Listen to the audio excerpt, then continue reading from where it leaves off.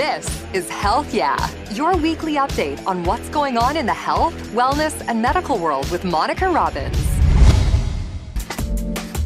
It's the most common cancer in women, and chances are you or someone you know has been personally affected by breast cancer. Research shows it's also impacting younger people. The rate of cancer diagnoses rose in adults in their 30s from 2010 to 2019. But there is hope. Promising news on the medical front with new ways to combat this disease. I asked how many had a recurrence, and the answer was 0. And what we can do to reduce our chances of hearing that dreaded news. The other misconception, and I am going to have some people who are really disappointed to hear this, but I'm going to share it anyway. We're talking prevention and early detection. It's all straight ahead on Prescription for Life.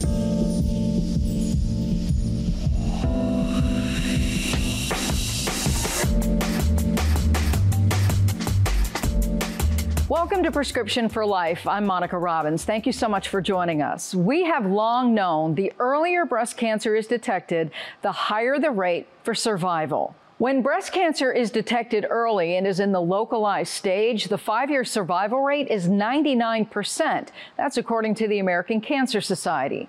That's why early detection is so important, and that includes doing monthly breast self-exams and scheduling regular clinical breast exams and mammograms. We'll talk with our expert about new guidelines to help with detection. She'll also squash some common myths. But first, 2 Ohio women share a common bond, a breast cancer diagnosis, and their mission is to help others. Our Columbus, Ohio station, WBNS, brings us their story. My mission in life is not merely to survive, but to thrive.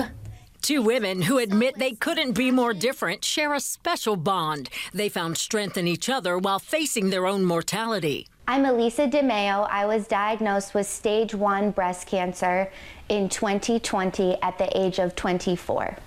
I'm Bess Higgins, and I was diagnosed with stage 3 breast cancer in 2021 at the age of 32.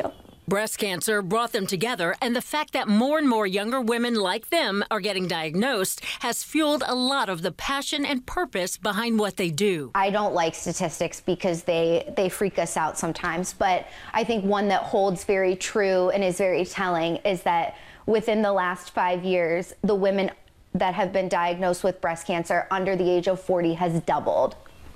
That's highly concerning. Which is why they created the nonprofit Thriving Beyond Breast Cancer. It's become their mission to provide community, financial assistance, and mental health support for people under 40 diagnosed with breast cancer.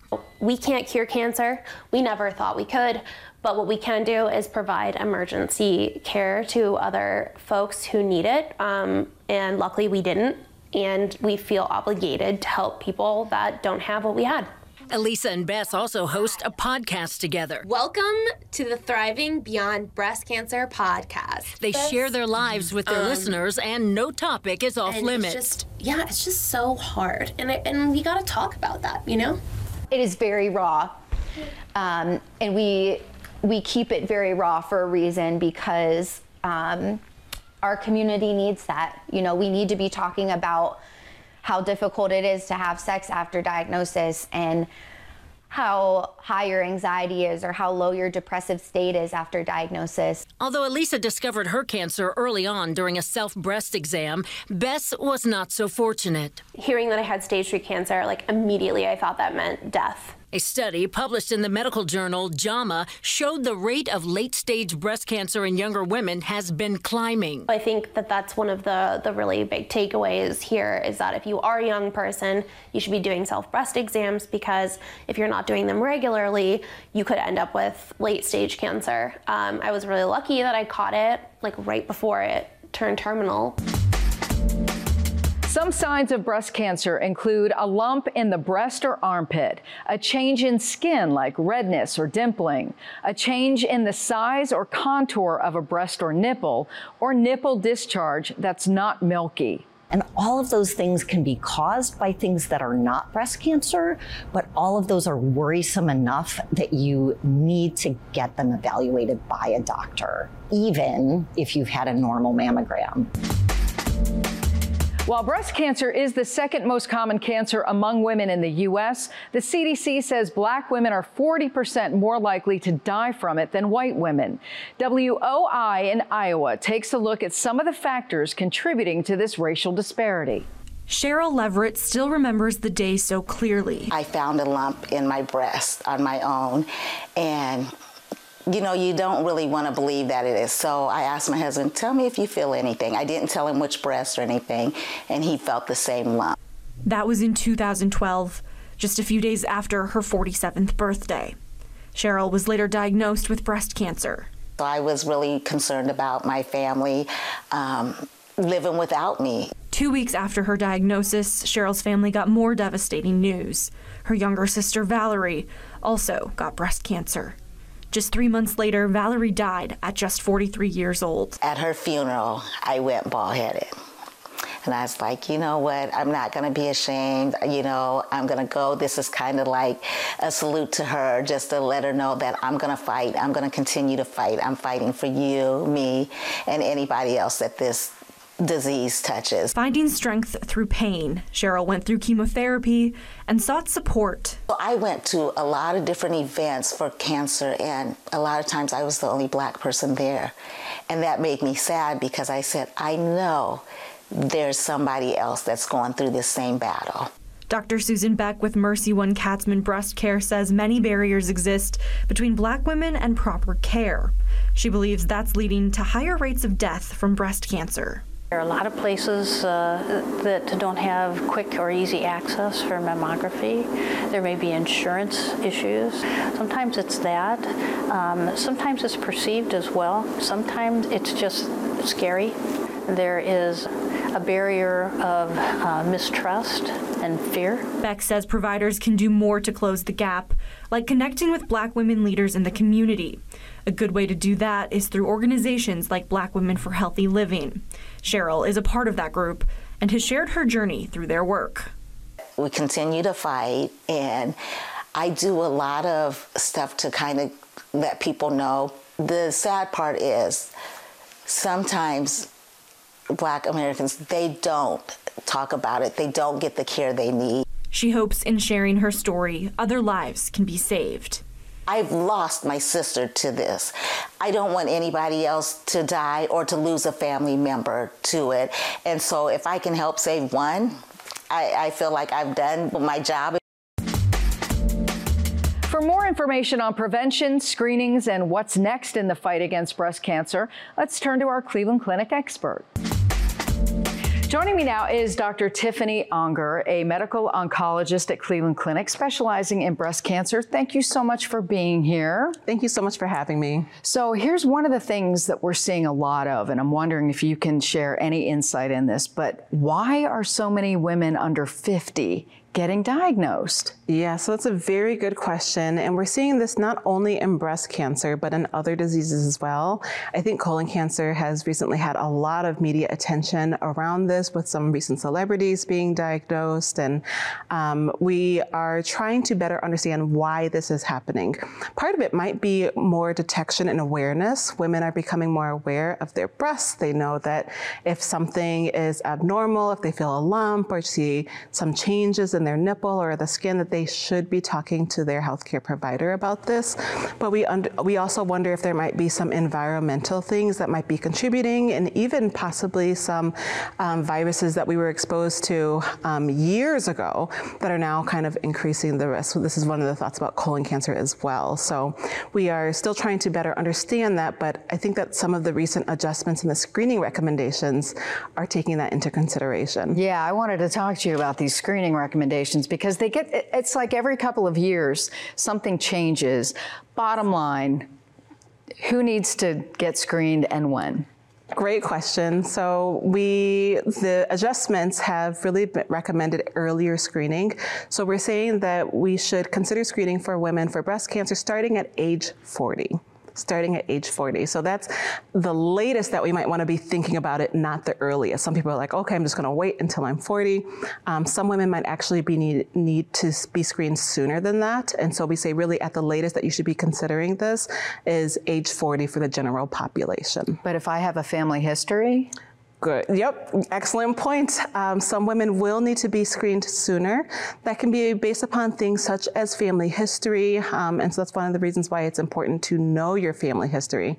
I know in particular for Black communities, sometimes it can be a little bit taboo, asking how did grandma die? That's just kind of considered rude in some populations. But it's really important to understand the personal and family history so that your doctors can risk stratify you and make appropriate recommendations.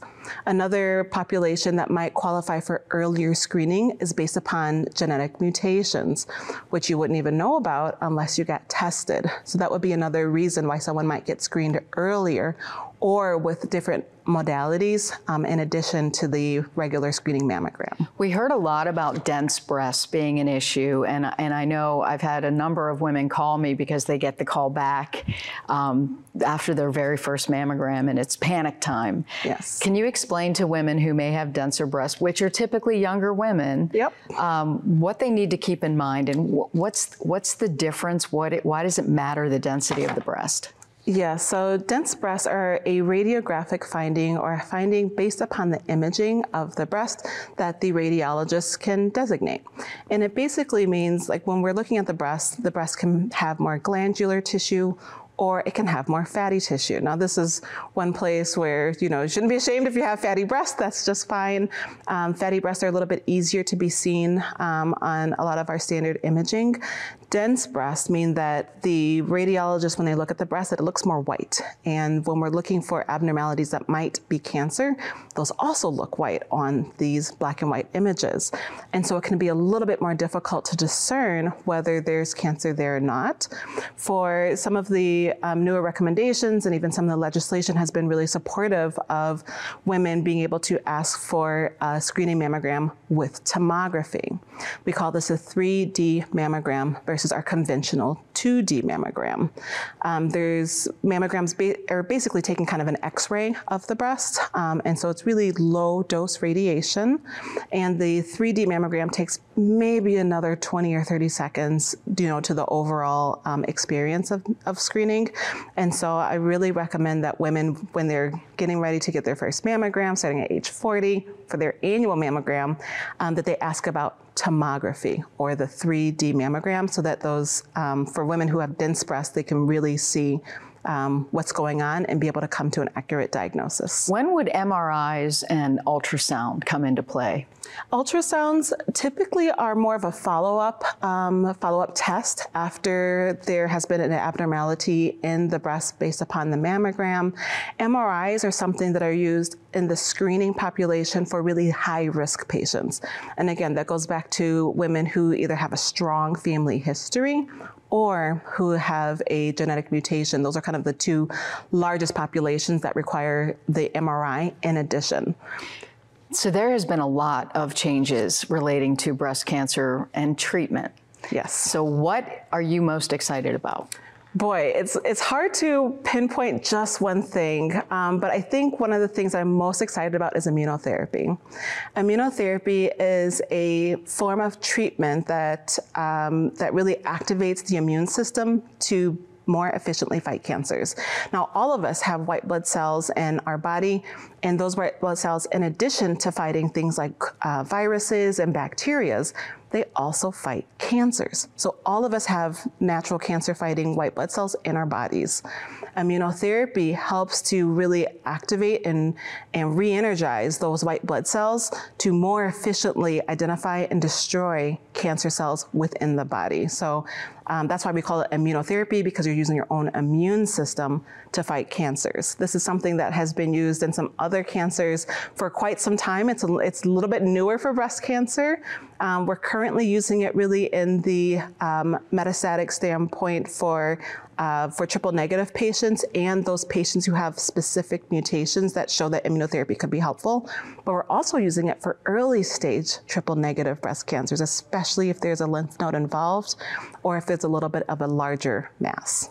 So what else is on the horizon that you're either now using or you can't wait to be approved? Yes, so there's two that I would like to talk about. One of them is called sacituzumab. It's a medicine that we call it antibody drug conjugate. And so it kind of combines this targeted treatment with the chemotherapy. And for many patients, it has been found to be more effective than conventional chemotherapy.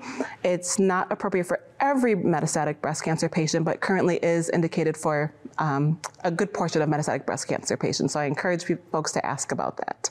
The other thing that I'm really excited about in terms of not yet approved, but we're testing, is the triple-negative vaccine.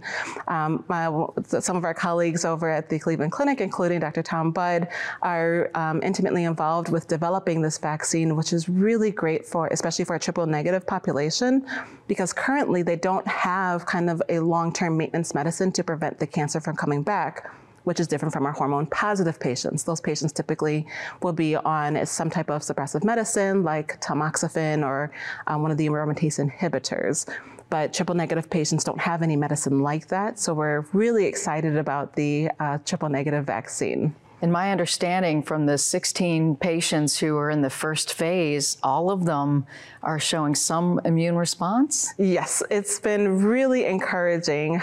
It's hard to be patient sometimes because we're like, oh boy, when you start to see good results, you want to expand it to everyone, but we are very thoughtful about making sure that we do everything carefully and thoughtfully. And so we are certainly really encouraged by the initial findings and hope that those will continue.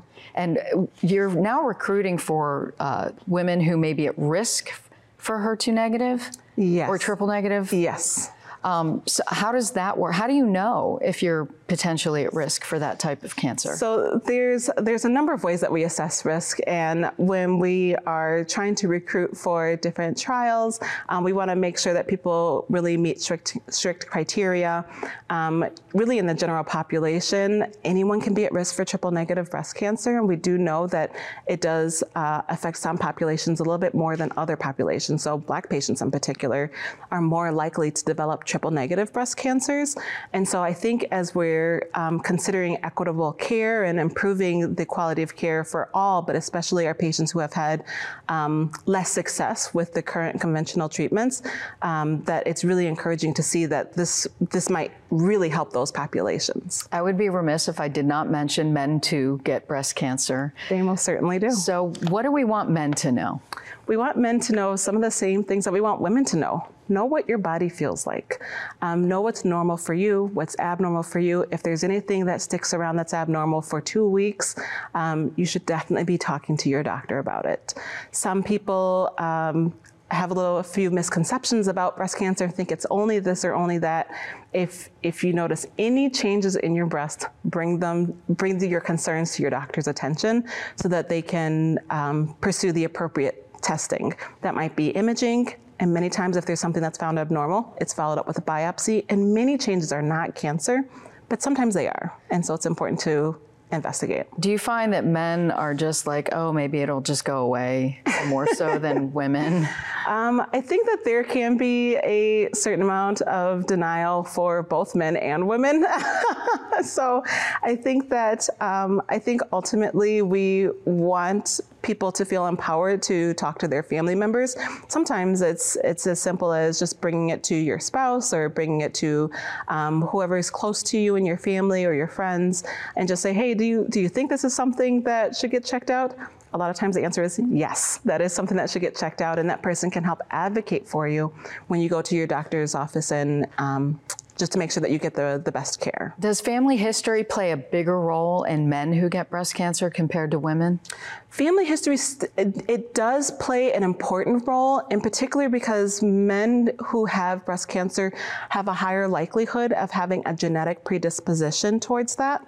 And so whenever there's a family history with anyone with a male with breast cancer, we want to be sure to offer genetic testing and genetic counseling to better understand what might be the cause of that. there are going to be patients, including men, who have breast cancer and we don't identify a particular cause. In general, we say the likelihood of identifying a genetic mutation is probably about 5 to 10% in the general community. But based upon things like family history, other cancers, and not just breast cancer, but knowing about all different types of cancers within the body, those can even be related to one mutation. One mutation can cause different types of cancers. But even ethnicity, for example, we know that Ashkenazi Jewish ancestry is associated with a higher risk for BRCA mutations. We say about 1 in 40 are going to be affected. And so knowing all of that information can help predict whether there should be earlier screening or different types of screening based upon personal risks. Still misconceptions, still myth out there. Yes. What are the ones that just send you climbing up walls because you wish, this needs to stop and go away? Yes, so I think there's a couple that I get in my office pretty regularly. So one of them is actually about sugar. Sugar has been in the media quite a bit about with regards to its relationship with cancer growth. And so sometimes people are coming to my office, they're asking me, Doc, do I need to be sugar-free? Do I need to be keto? And while ketogenic diets have been found to be effective for some types of treatments, medical conditions, it has not been shown definitively to be helpful for breast cancer. I like to remind my patients that all of your cells require sugar to function normally, including your brain, your heart, your muscles. And so, cancer cells are still cells, and so it can use sugar, but it also uses many other things to grow. And when I'm thinking about my cancer patients, I want them to think holistically about their whole body, because I don't have good data in terms of the literature out there to say that it's really important to be on a strict ketogenic diet. I say, enjoy a cookie from time to time, but all things in moderation. Plenty of fruits and vegetables, low saturated fats would really be the best diet. What's the other myth or misconception? The other misconception, and I am going to have some people who are really disappointed to hear this, but I'm going to share it anyway, is about alcohol. So alcohol, I feel like through the years, there have been some things that alcohol might have been thought to be supportive of and health promoting. But when it comes to breast cancer, unfortunately, there is no low amount of alcohol that does not raise the risk. So even just 1 glass a day can increase the risk for breast cancer, at least modestly. And if you're moving to 2 or 3 drinks a day, that increases your risk more. So I generally say less is best. Less is best. But I always go back to that moderation aspect, because at the end of the day, we all want to have a great quality of life.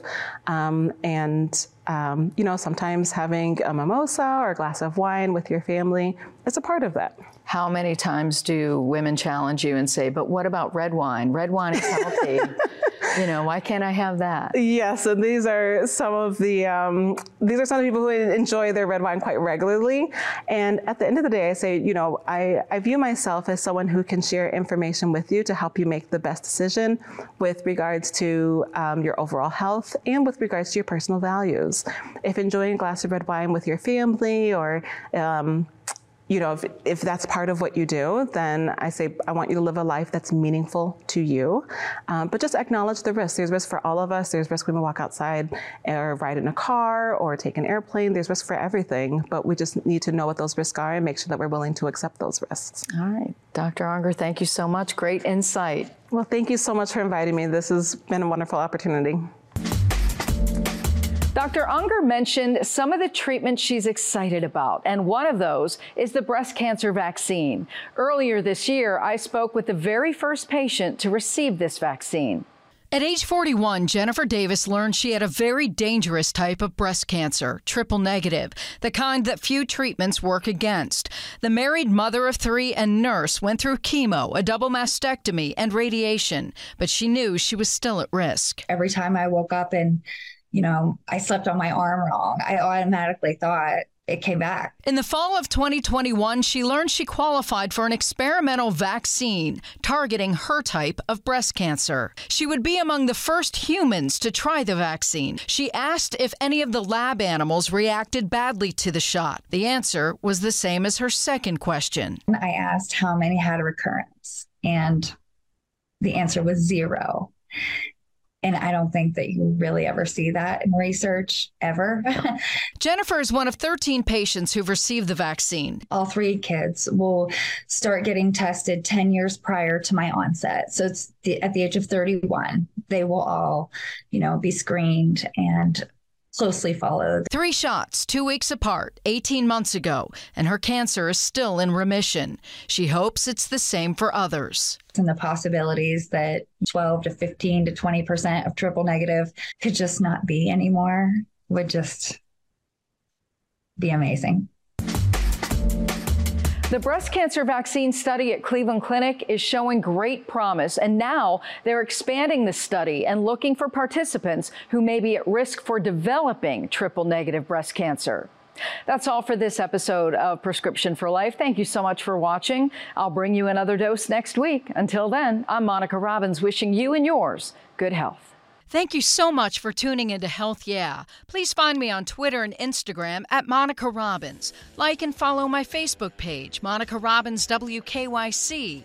Find video podcasts at Monica Robbins' channel on YouTube. And please subscribe. Wishing you great health and hope to see you again soon. Thanks for listening to Health Yeah with Monica Robbins from WKYC Studios. Subscribe now so you never miss an update. And find more on everything you heard here on WKYC.com and on the WKYC app.